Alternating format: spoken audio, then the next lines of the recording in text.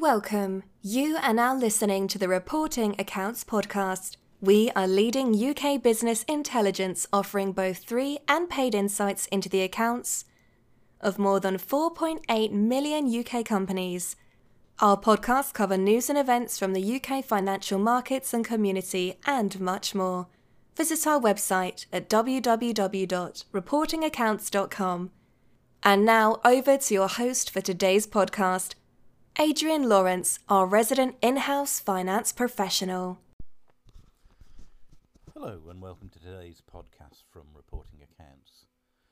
Today I'm talking about the exchange rate between the British pound and foreign currencies.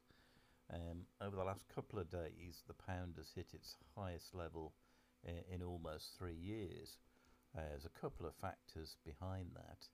The first one is Brexit was successfully or reached a conclusion at least before Christmas, which lifted a long-term piece of uncertainty from the market. But also the UK's vaccination programme has been going ahead at a rapid rate. The UK has now vaccinated over 15 million people as of the 16th of February, which is one of the highest percentages of the population in the world. What's been happening is over 70s have been vaccinated, and now the over 65s are into the vaccination programme as well. As the more vulnerable people in society receive the vaccine, the chances of COVID infections greatly reduce. The burden on the health service is falling quickly. And basically, there's good optimism that the country will be able to get out of the lockdown. At the moment, the hospitality sector, leisure sector, and the retail sector, other than essential shops, are all closed. And really, there's a good optimism that that is shortly going to change. And the UK economy, though badly hit, appears to be emerging from the COVID crisis earlier than the EU one, who are having difficulties with their vaccine rollout. They're much further behind than the UK is.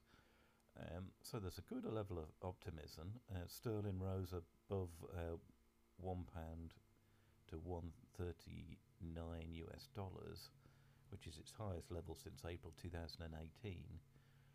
And investors are suggesting the exchange rate will return to the long-term average, which is around 1.45 to 1.5 to the dollar. The pound has also moved up against the euro.